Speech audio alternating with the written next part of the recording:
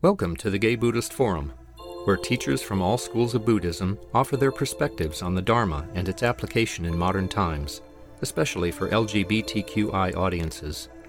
These talks are offered freely to the world and made possible by appreciative listeners.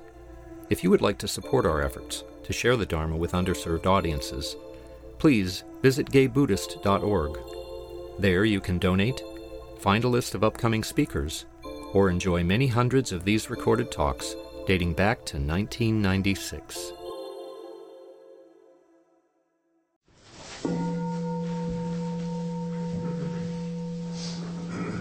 Welcome back to the Gay Buddhist Fellowship.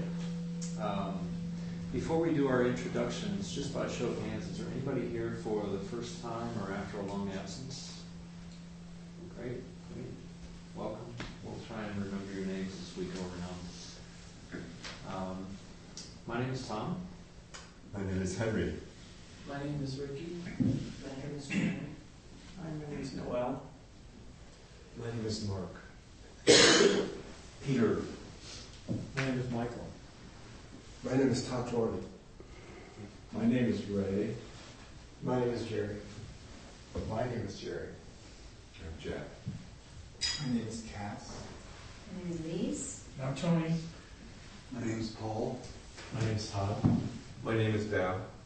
My name is Hal. My name is Jim. I'm Marvin. I'm Richard. I'm Joe. I'm Dennis. Great. I'm Clint. Wonderful. So today we have the pleasure of one of our very own Sangha members to talk to us. Clint is actually one of the most long-standing members of GBF. He's been a member of both GBF and the Green Gulch Zen Buddhist communities. During that time, he has been the lead muffin baker in the Green Gulch for 25 years, and the head of GBF's monthly Feed the Homeless dinners at Larkin Street Youth Center for over 20 years. Clint will discuss his involvement in engaged Buddhism in both these projects and how they have become an integral part of his Buddhist practice. Clint, welcome. Thank you. Well, I'd like to first start by just a little personal history of how I got involved in these various projects. In my late 30s, I was at a job that I'd done for 12 years, and I just got to the point where I just hated it. And I figured 40 was coming on, the big 4-0, and if I didn't bail out now, at that time, then I would be doing this for the rest of my working career. So I quit. And I wanted to go into a whole different field. I wanted to go into environmentalism, even though I had absolutely no background in that whatsoever. But I was just interested in the issues. And I did everything you're supposed to do when looking for a job. I got what color is your parachute. I went to the networking things. I did all the informational interviews. I was just totally involved in the work of getting a job. And I was not able to get one. Again, it was a field I had no background in, and there were other people I was competing with for what jobs were out there. The economy was, of course, better back then than it is now, but still, it wasn't great. And a year went by without me getting any work, and a couple more months went by, and I got to the point where I was just really feeling very, very anxious about it. My segments were dwindling. I didn't see any prospects getting work in the future.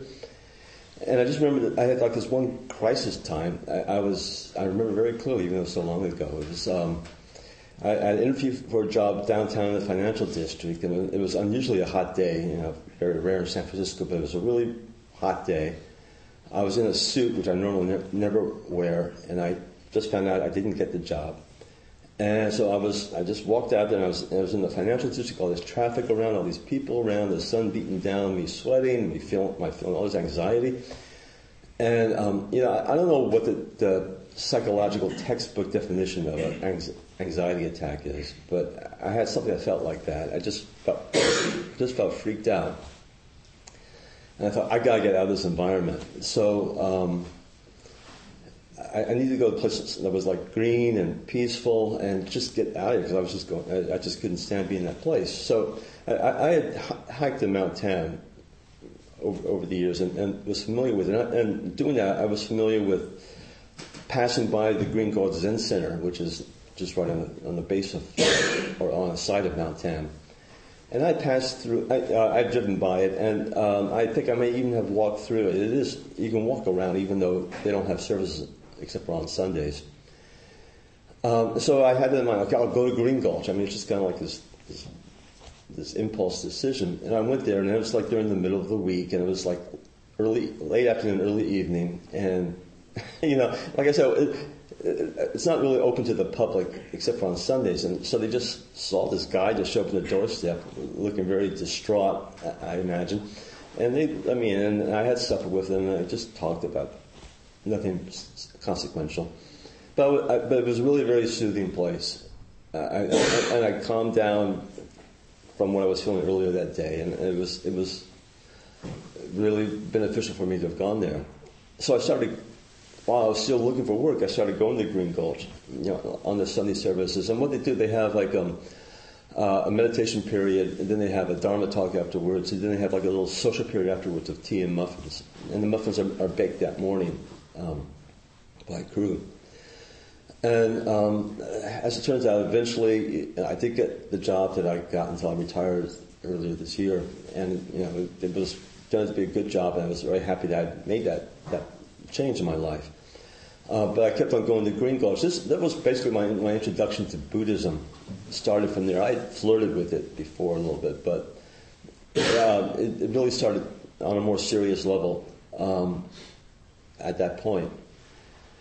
And they made these announcements. They had the Dharma talk, and then they have announcements about various activities going on or needs that they had.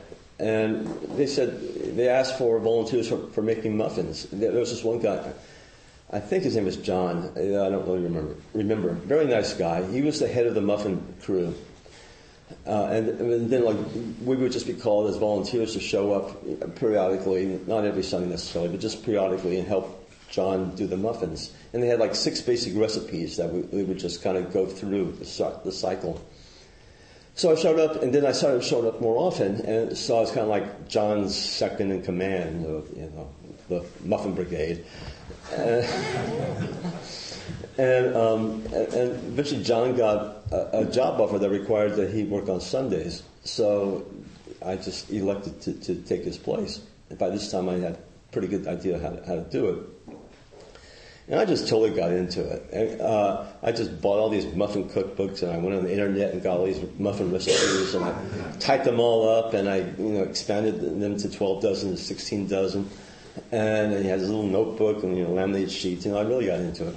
And I thought I'm going to bring all these exotic muffins to Zen Center. So I had pina colada muffins and pumpkin cheesecake muffins and strawberry rhubarb muffins. And I was kind of bringing Tibetan Buddhism to a Zen Buddhist environment. And it was great fun. I had to be there at 6 a.m, but I'm by nature an early riser, so we had to get 5 o'clock Sunday morning. So I didn't really mind that. And I don't know I know some people have been to Green Gulch, but it's, for those who haven't, it's really a lovely place. It's a working farm up in Marin County, and it's very peaceful and green, and the architecture is in the Japanese style. And I would go there early in the morning. The kitchen was very well provisioned. It had 4 working ovens, and it had all the utensils and stuff you needed to do it. And like I said, it was very quiet. The drive up there was very peaceful, and I would work with the volunteers, and I got along well with the volunteers, and it was just an interesting practice to take all these different elements, the flour, the baking powder, the various fruits, the eggs, et cetera, and you just combine them together to get this product, and usually it was a product that people really enjoyed. And, it wasn't, the Zen Center will not shrivel up and die if they don't have muffins. But it was appreciated. The people really enjoyed being there and doing that. I enjoyed doing something that helped the Green Gulch people because they've been so instrumental in helping me. But I also just really felt good too. I felt like there was like the people that lived on Green Gulch, and then there were like the Sunday visitors, and I kind of was in between those two positions, and it gave me a link to the community and made me feel more committed to Green Gulch than if I just showed up on Sundays and just went home afterwards. So make sure I don't run out of time. I was doing the Green Gulch thing, and I was getting deeper into Buddhism, really enjoying it. And Green Gulch has periodically all these little workshops they offer, and one-day workshops or weekend workshops or even longer. And they had one workshop on Buddhism and sexuality. I thought, oh, okay, that sounds interesting. So it was just like a little afternoon discussion after the Dharma talk.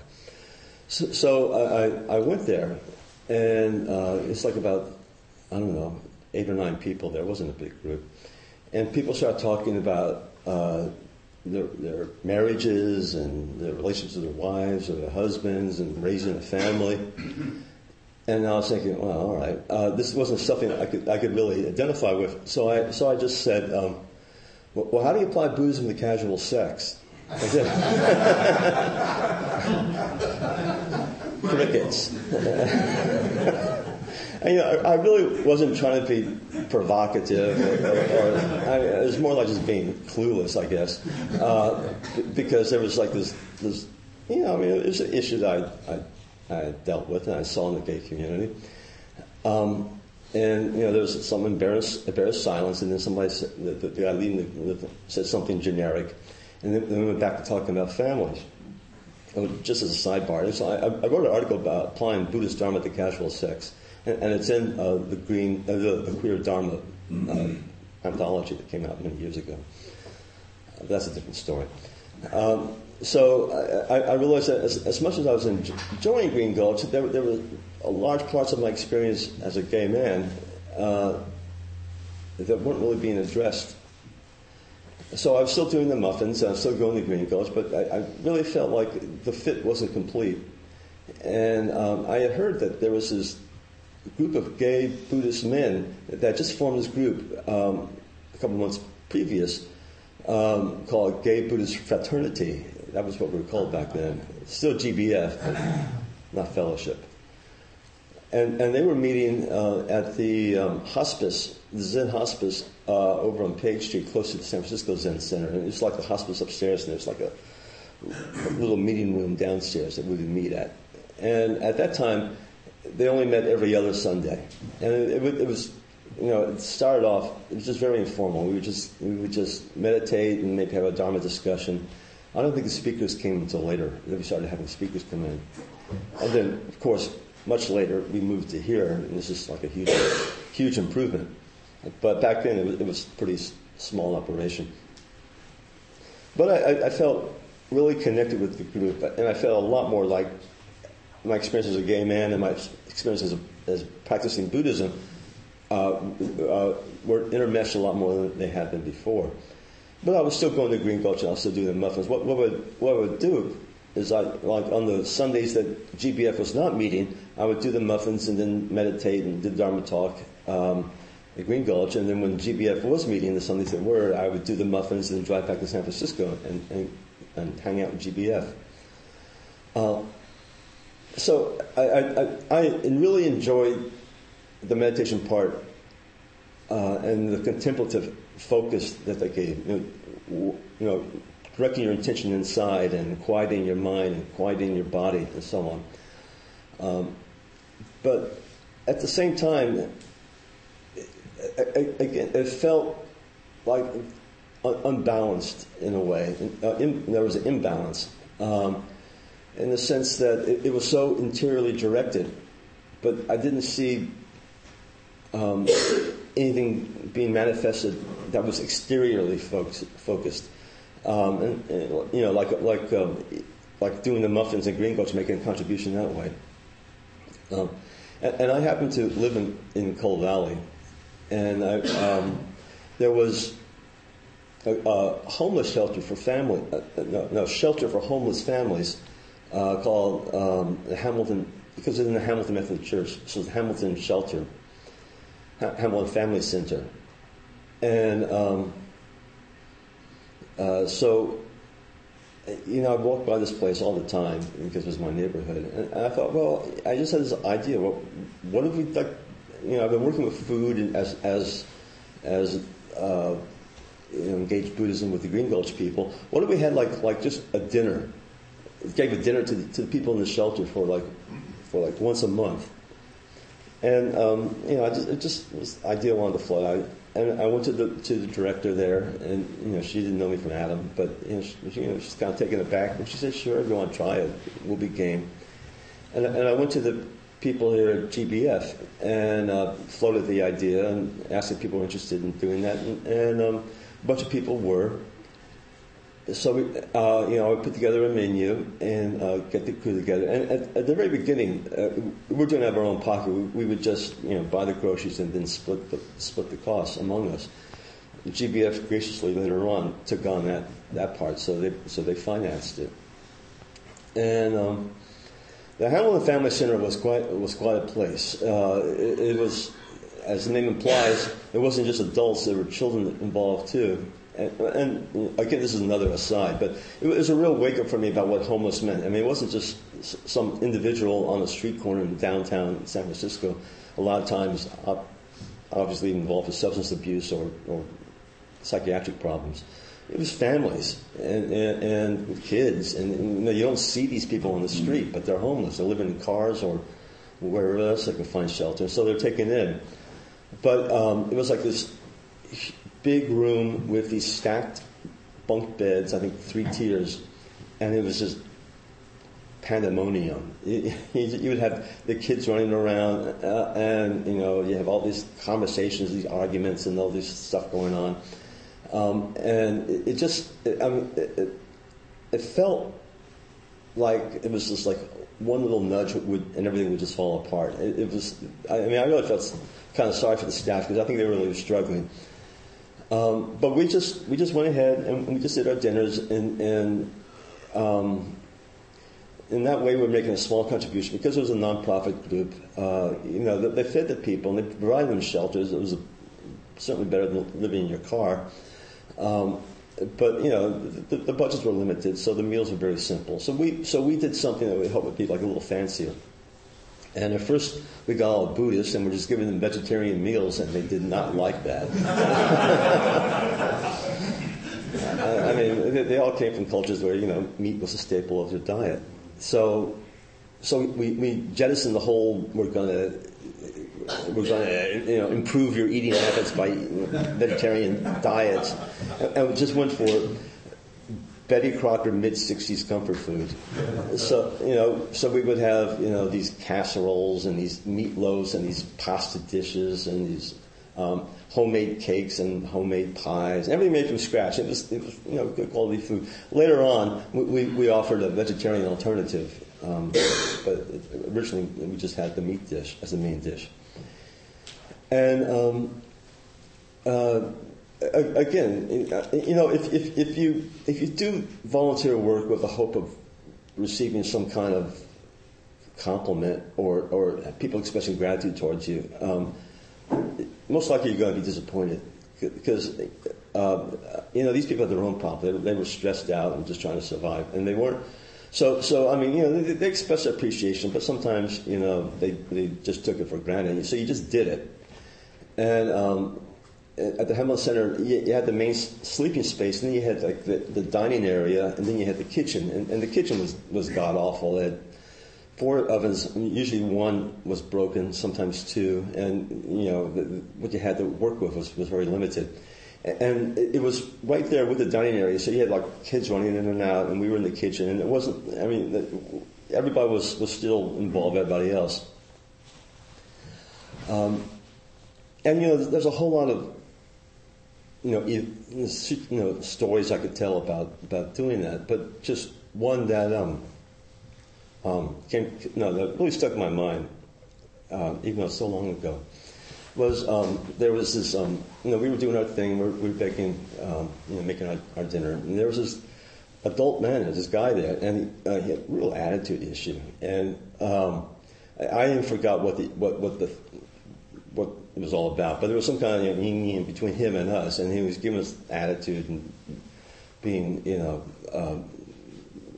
I guess kind of rude. And at first I was annoyed by that, but then I just stepped back and said, well, look, this guy's here.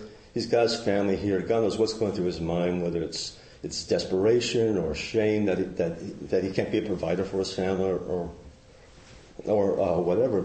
So I just gave him some slack, and we just did our thing, and we just let him do his thing. And then later on, when the dinner was getting close to being ready, one of the staff just said casually, "It's this guy's birthday tonight." The guy that we had a little run-in with, and just by coincidence, the dessert that night was a cake. We baked a cake, and so somebody ran out and get some candles or some store nearby. We put in the cake, and the time came. Turned off the lights, and we sang "Happy Birthday" to this guy and gave him the cake. And you could just see him soften.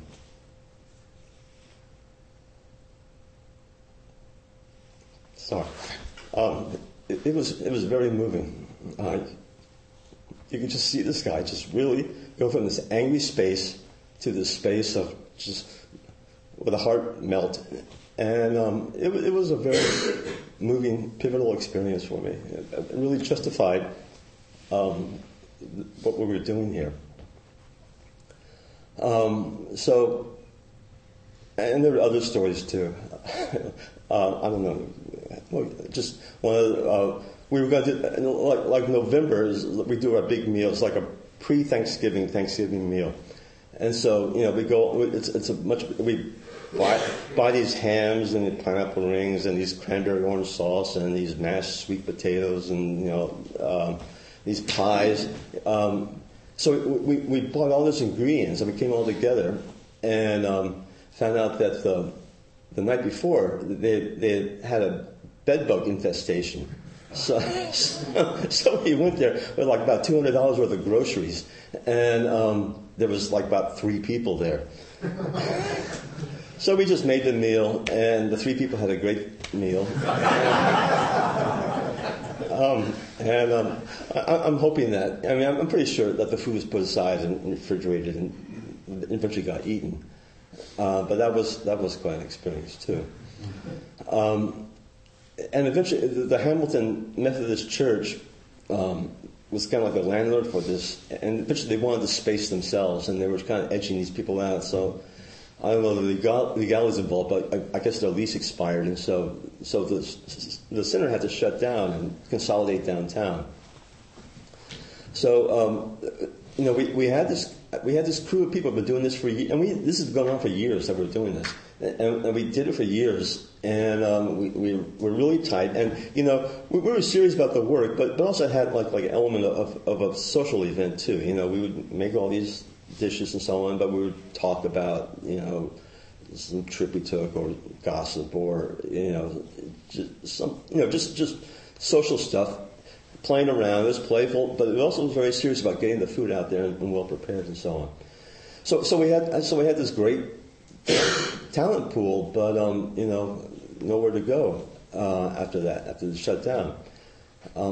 As it happened, I went to some community meeting in my neighborhood about something I forgot about, and I met this guy here who was working for the Larkin Street Youth Center, which is another homeless center, but it's for young people. Like I think the cutoff age is 22 years old, and it's just young people that had been living off the streets, and some you didn't really know a whole lot of their personal history, so we didn't ask them personal questions, but it was. A lot of them, you hear from the staff and just read what you read is that some of these kids were supporting themselves through prostitution, through selling drugs, and it was a disproportionately large number of the population in the shelter were gay or transsexual, and so you can imagine they were, most likely kicked out of their homes or in home lives that was so impossible to be in that they had to leave and be homeless. But the Larkin Street Center was different from the Hamilton Center in the sense you didn't get this sense of chaos, of things just on the verge of falling apart. And much better run, and the energy was much healthier.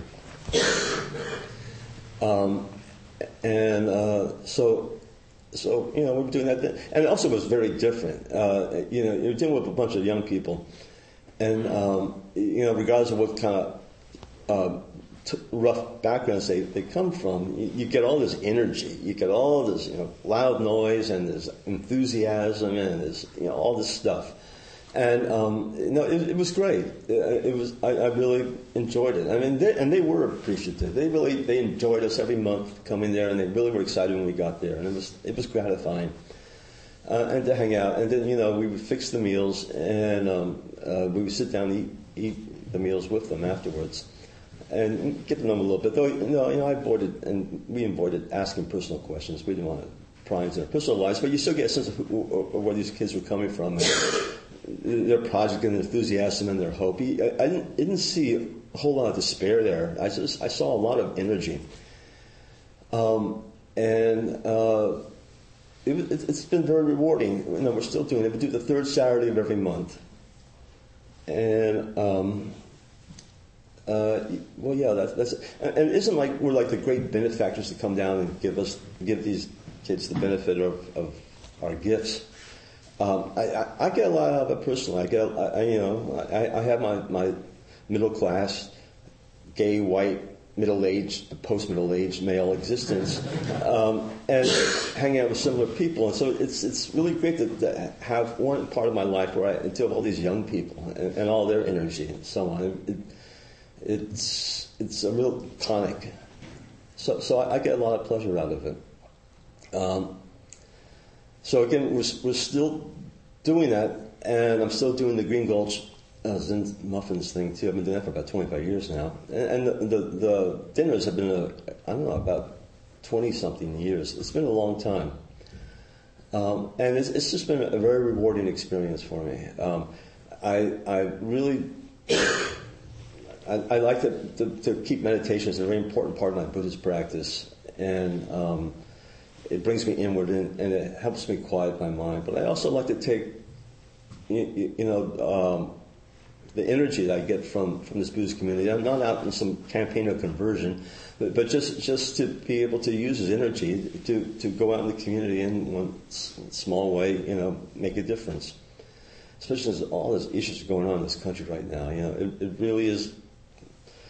You either get really frustrated by seeing this stuff go on, or else you can at least do some small gesture that at least makes you feel like you're addressing the issues somehow in your life. So that's basically where I am right now. I know there's several people in the room right now who currently or have been on the crew, and I want to acknowledge them. Jack Busby has been around almost since the beginning. He's just been like a total reliable guy, always there. He's a total sweetheart. Cass has been great, and we got Joe. Joe gives me a little lip from time to time. Doesn't take my authority position sufficiently. But other than that, he's okay to work on. And Hal, you were there with the Hamilton Family Center, I remember, and Marvin, you were there too. I don't know. Do any of you guys have I left anybody? Oh yeah, I'm sorry, Tatuan and Michael too. Do any of you want to just throw in very briefly something? I would add, I think the important point you've made is the doing. I think that I was thinking about this last night, that so much of religion is wrapped up in the preaching and the doctrine and the scripture and all of this stuff. And to me, as I get older and sort of think about this more, to me the value is really more in the doing and less in the preaching and the whatever theory you believe in. And so I think that this is a great group because it's an opportunity to go do something and to sort of live Buddhism as opposed to sort of learn about the dogma or whatever. I think that's really important to do these things. Great. And it is a lot of fun, and I really enjoy it. Thank you. Tatuan? Well, I'd just like to acknowledge you for sticking with both of those programs so long, and I'm sure there's been ups and downs and ins and outs, but good job. Thank you. Thanks. And again, it's a team effort, and I really enjoy working with the people that are on the project too. So, I pretty much said what I had to say. Hal? Oh, I just want to say that I found your talk very moving, and I've always been struck by your compassion, and to translate that into action is often a challenge, and to carry it through, and then to do it over and over and over again is a gift to your fellow human beings. So I'd like to thank you for that. Thank you. Lee? I'm sorry. Let's see way over there. So I just wanted to express my admiration and appreciation for your, many years of not only doing this, but being an example to the rest of us. And I've participated a couple of times a long time ago, and I always think about doing it more. I still am. I've just been busy doing other things. Sure. And I also wanted to just briefly add a couple of thoughts about earlier things that you brought out. I'm also one of the longest standing people here. I came in, I think, after you to GBF, but probably not much after. And one of the pieces was that I came there not particularly because it was gay, but because of something about how we approach Buddhism, which I now would see as Western or perhaps American Buddhism. I don't think they would be doing this in most more traditional, having you speak here and about this in most Eastern practices. And the other thing that caught my attention was your comment about the early experience of talking about sex and Buddhism. And I tried to bring the subject up here for years and was also generally greeted by silence, but that's changed over now, and now people are willing to look at the relationship. So thank you for doing this, for the people you're doing it for, and for being an example. Well, thank you. Mark? I too want to thank you for... Well, I'm feeling like Mother Teresa right now. I want to... Father Seiter. Yeah, right. I want to acknowledge and thank you for your service as well. And I also, trying to find the delicate way of saying this, I kind of want to bring out into the room, the struggle with, and you can correct all of this if I'm misphrasing it, but just like, how do we get people to step forward to be in service? And have you feel supported, and maybe you feel supported, and maybe you've gotten all the volunteers you need, or maybe there's never too many, but I just wanted to, and I'm not asking you can respond as you wish, but I kind of, having been the leader myself of other efforts where you do the good work, and you're hoping that others will step forward to do the good work as well. And the challenge in holding that effort that you do, while sometimes there won't be people who will step forward to support you, and you end up doing more than maybe you care to do. So I just wanted to kind of acknowledge that piece of it. And you can say, I don't know how long if you care to do so. But I don't want it to be kind of swept under the carpet either, frankly. Right. So I don't know if any of that quite made sense, but... No, it did. I appreciate that, Mark. And actually, you brought up a good point. Sometimes there are way more volunteers than we need in order to do a given dinner. Sometimes you have a perfect storm where everybody's got some plans going on that Saturday, and it's really hard to put a crew together. So if people are interested in participating, you can contact me either now or later, and I'll put you on the volunteer list. And I do want to say something that you brought up, Mark. If I have any issue about this, after doing this for so long, I really don't want this to be seen as my project. I mean, it has, just by dint of necessity, it has my personality really stamped on it. But believe me, I don't have like this is my fiefdom. I would like, hopefully, sometime in the future, where it kind of evolves, where it isn't just seen as my project with people helping me, where other people are kind of co-leading it too. So throw that seed out too. Yes. I'd like to comment from a different angle, and that is I'm a parent. and of a 25-year-old son. And for years I've thought it's really important for gay men to be involved in young people's lives, both for the young people and for themselves. I have benefited greatly by having been a parent, and I just think it's, I think it's an important process of nurturing or providing or protecting or whatever. It both helps the young person feel something from a gay person. It also helps, I think, a gay person understand the lineage of things. And I think that's an important, in many circles I'm in with gay men, one of the biggest bridges is between older gay men and younger gay men. And that sense of lineage that isn't really possibly mentored or handed down or nurtured or encouraged.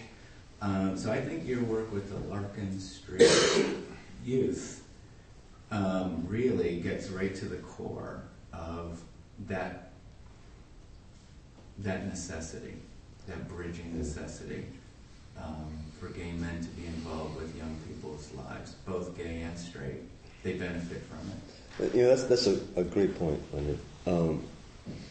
Especially now, with the population we're dealing with now, we're dealing with a lot of young people who aren't familiar with, in spite of the fact there are a lot of gays in the Senate, but a lot of young people aren't familiar with gay older men, or not familiar, a bunch of middle-aged, middle-class guys doing this thing. And I think it challenges stereotypes they might have about what a Buddhist is or what a gay man is. I also think, again, I don't know the histories of all these kids, but I imagine, especially for the gays and the transsexuals, their experiences with older gay men might have been more kind of like predatory. And hopefully it gives them, or abusive, and hopefully it gives them a sense of that, another way of seeing older gay men. So that's a good point, Leonard. I just wanted to say thank you, and I don't know if this is inappropriate, but we've been talking about muffins, so I figure I might as well give it a go. I recently, after volunteering a bunch in Cambodia, I launched Cookies for Cambodia, and the website is cookiesforcambodia.org, and I'm kind of looking, if you know anyone who has some free time, or larger kitchen space, the demand is sort of getting out of hand, and I can only entice my boyfriend and friends to come over in my small kitchen so much. So if anyone knows of commercial kitchen or like ample kitchen space for volunteers who want to help bake or to sell the cookies, or events or fundraisers or flea markets or whatever you're a part of that we could get a stand for, I'd be greatly appreciated. Cookiesforcambodia@gmail.com, and you can check us out on the website. Thank you. We have a Yahoo group. You might even want to get that mentioned in there. Yeah. I don't know who's running that Yahoo, or whether. Oh, well, okay. No, that would, yeah. We can talk about that. You can be part of the. You can post messages there if you want to, as long as it relates to, gay Buddhism, gay slogans. It's a non-profit. Cool. I'm thinking it might be good for the Facebook page too. Yeah, we're on Facebook as well. We have a Facebook page. Okay. You can see Tom or me. Great. Thank you, guys. Jared? Thank you, Mother Teresa. Thank you. I have my demonic side too. I think it would be important to tell the group about your next dinner, which is going to be, we were talking earlier about dates and stuff, and tell them the timeline, the expectation, if people are interested in coming. Sure. It's on the third Saturday of every month, and it's Larkin Street. So the name is... What? I'm sorry? What is the date in January? I don't know. You have to look up on the calendar. It's always the third Saturday. They have different centers throughout the town. The one we go to is the one over on Ellis Street between Polk and Van Ness. And I ask people to show up at 2 o'clock in the afternoon on that given Saturday. And we're out by around 6:30 or so.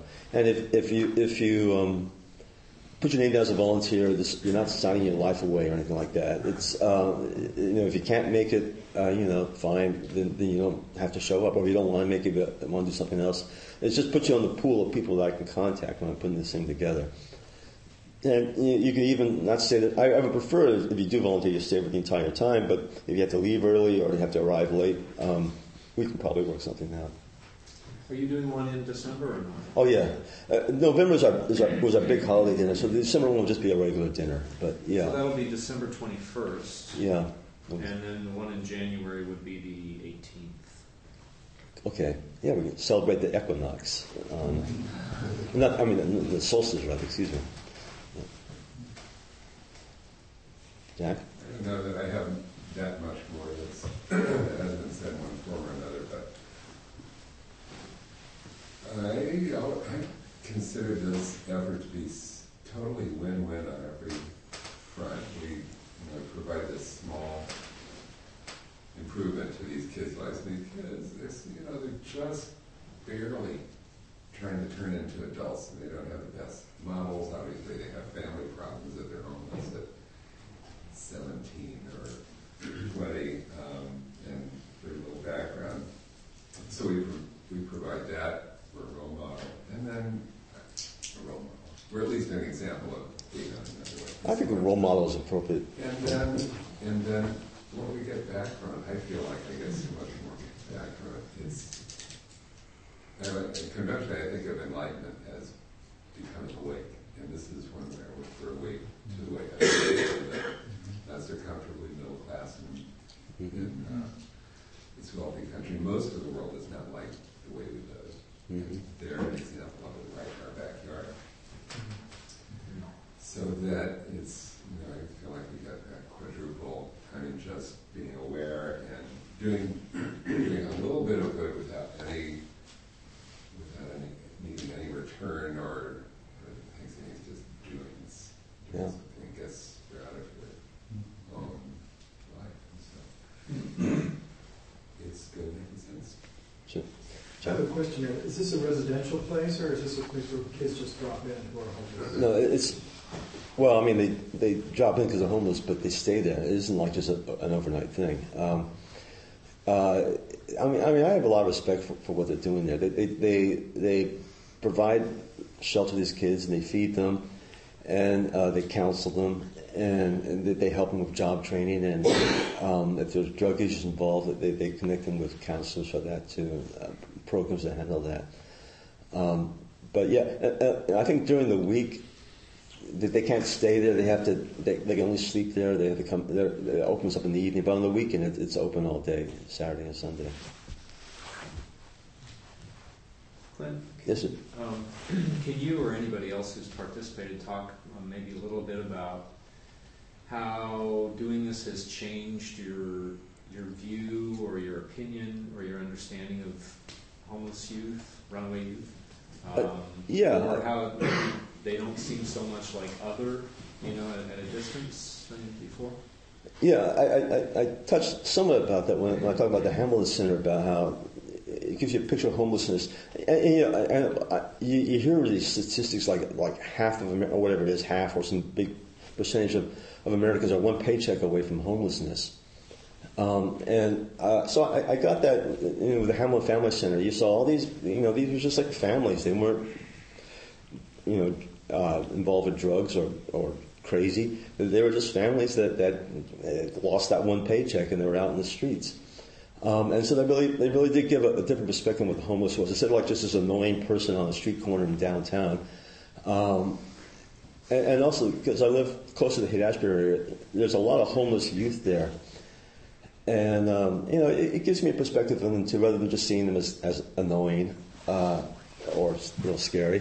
You can kind of wonder what their story is, how they wound up on the streets of San Francisco, where they come from, and, and it gives more of a sense of reality to me from doing this work.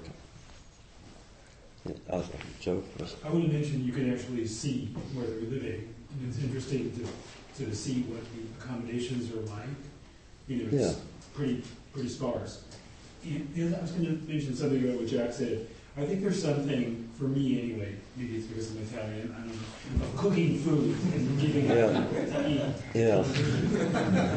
I just like doing that. It's like you're helping somebody live. You're giving them one thing they need to survive. And there's something, I think, really wonderful about that. I totally agree. I mean, both with the muffin thing and with the dinners, it's just food is like this basic thing. You can't get much more basic than food. And yet the great thing is it's this basic thing, but you can do all these things with this.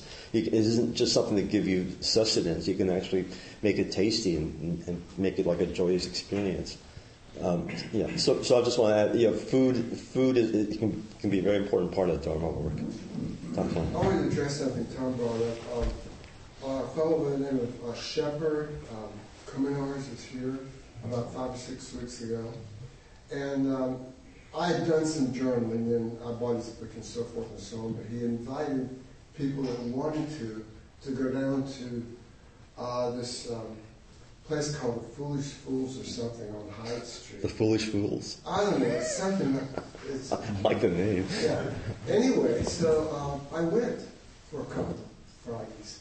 And it's a setting where most of the people, which you can hardly recognize, are either homeless or have little or nothing. And I was in the class on Friday. And this woman was there, and she was, she shared and everything like that. And then part of her sharing was, she had her suitcase and all her stuff there, and she was waiting to get a place sleeping in someone's kitchen in a couple of days. But she led me to believe, or she led us to believe, that where was she going to sleep in the meantime? And I just sort of took it all in, and it's like, good God, I'm not going to invite her to my place. That's a whole other thing. But it's just like people are out there, and we do have so many resources for ourselves, but to be right there and dealing with them on the same level, they're just like we are. It's like, it sort of shook my head up a little bit. So you don't know what to do to help out, really. And that's sort of the avenue I was looking for myself. Yeah. It's a real wake-up call. Again, we all get involved in our own problems. And, Yeah.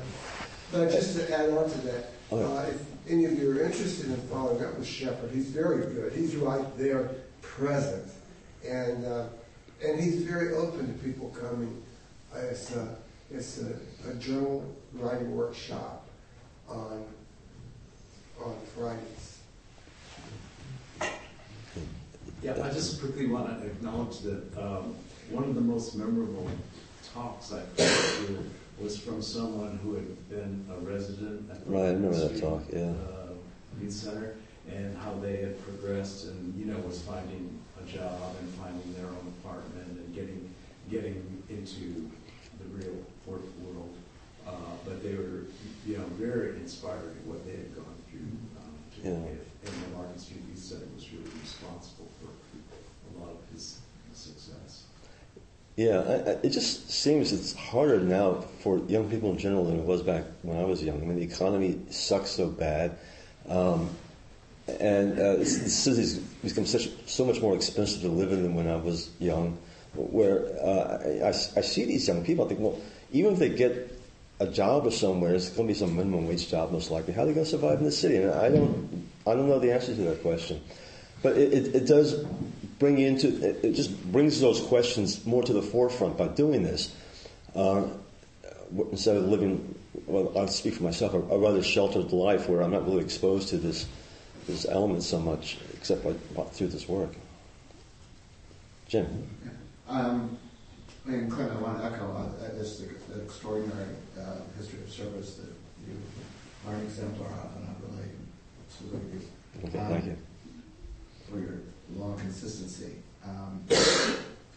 For many years I had a prison correspondent who initially wrote because he had seen a GBF newsletter that mentioned our dinners at the Larkin Street Center, and he was living on the streets from the time he was 12.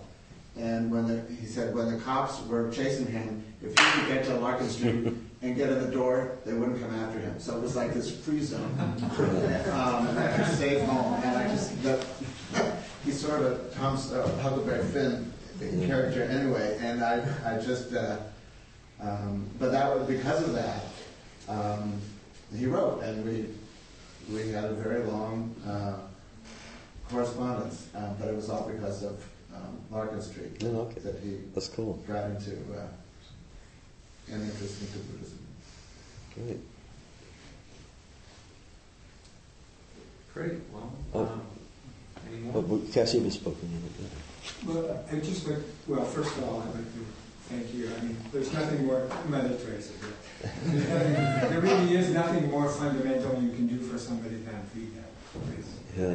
And I think it's a great thing for that our organization is seen as doing that for people. And I think that's wonderful that you do that. But just to address what Tom said, I mean,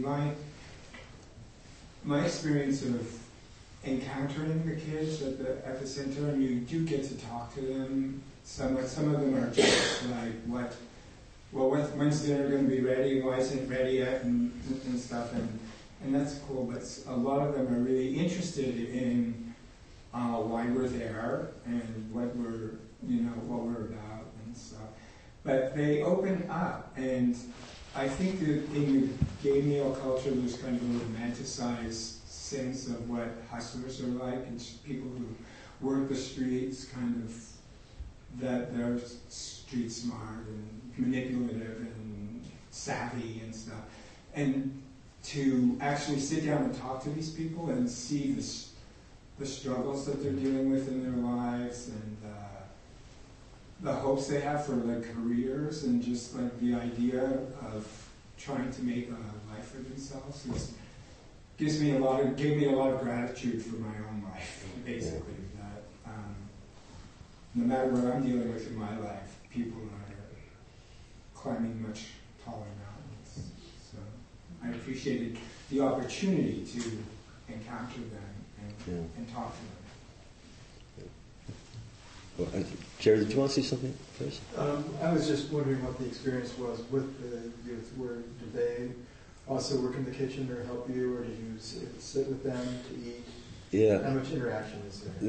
There's a rule there that they're not allowed back in the kitchen. But actually, a couple times I have broken that rule. I mean, I talk about on rare occasions it's hard to get a crew together. And I think once it's like I had like that one other person, and so we just talked. We got some kids back there working, and they loved it. Yeah. They just totally got into it. I wish we could do that more often, but there's kind of like a rule we're not supposed to do that. And I'm sorry, your second question. And I was just wondering.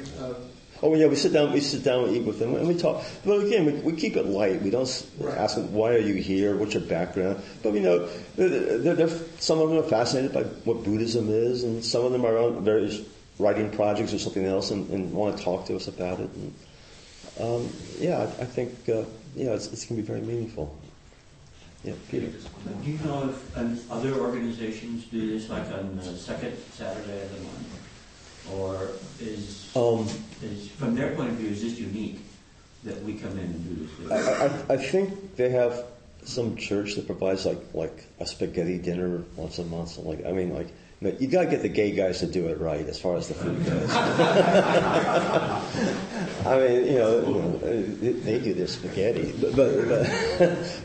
but yeah, I think there is something like that. But as far as, I try to keep I plan the menus, and again, I'd be more than happy if other people take over that from time to time. But I try to get dishes that first of all, if I have a crew, I want to give them something to do, so dishes are somewhat complicated. But also I want to get the kids to experience something that's beyond just a burrito or a piece of chicken on a fried chicken.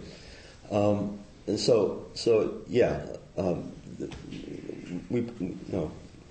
forgot what point I was trying to make by that, but whatever, there it is. I've seen the week, right? Yeah, right. Clint, thank you so much for sharing your experience. Sure, thank you. So before we get to announcements, next week our speaker will be Dale Borglum. He's been here a number of times. He's the founder and executive director of the Living Dying Project and a pioneer in the conscious dying movement. And he's worked directly with thousands of people with life-threatening illnesses and their families for over 30 years.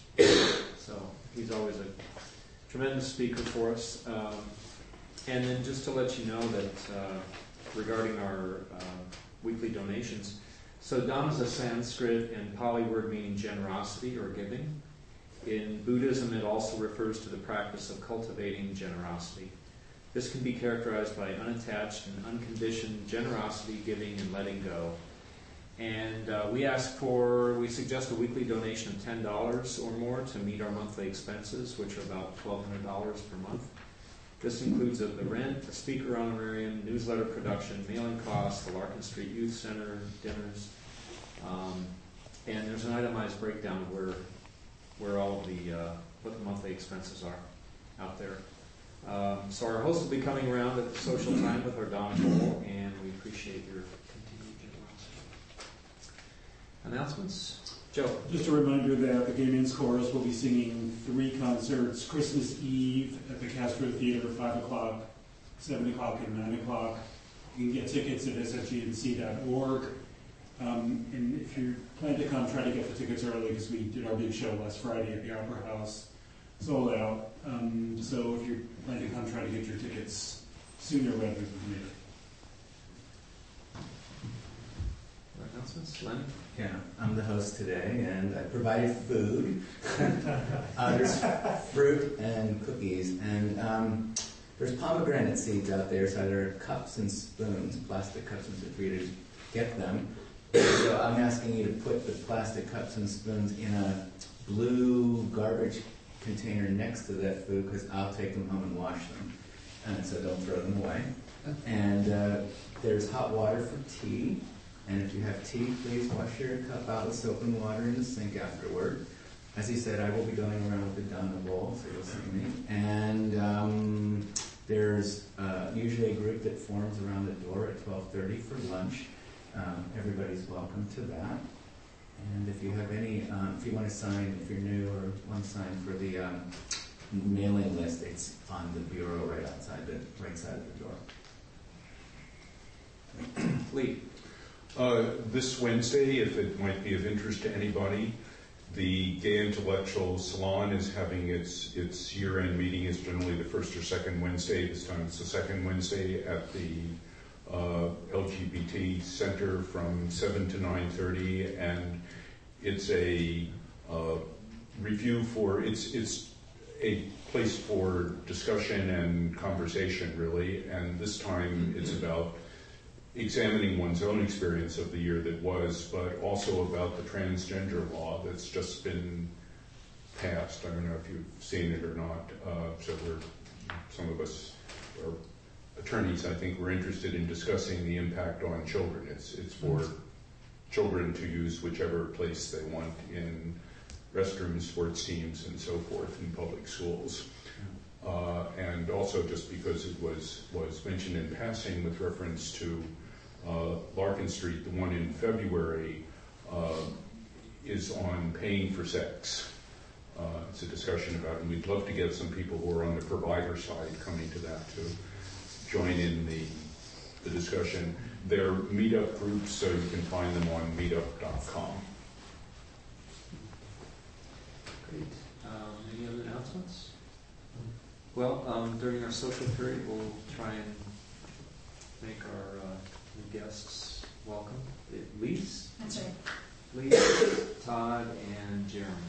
So, welcome. Appreciate you being here. Let's gather in a circle for our dedication of marriage.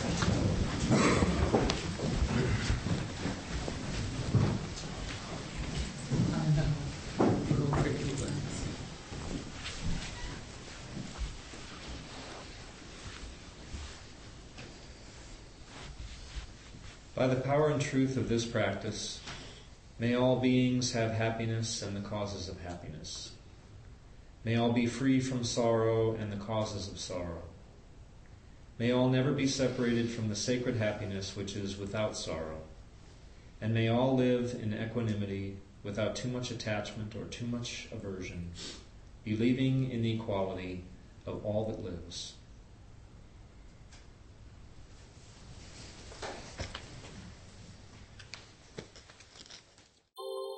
Thank you for listening to the Gay Buddhist Forum. If you would like to hear several new talks per month and be notified of upcoming speakers so you can participate live, please subscribe to this podcast, like us on Facebook, and join our mailing list by visiting gaybuddhist.org.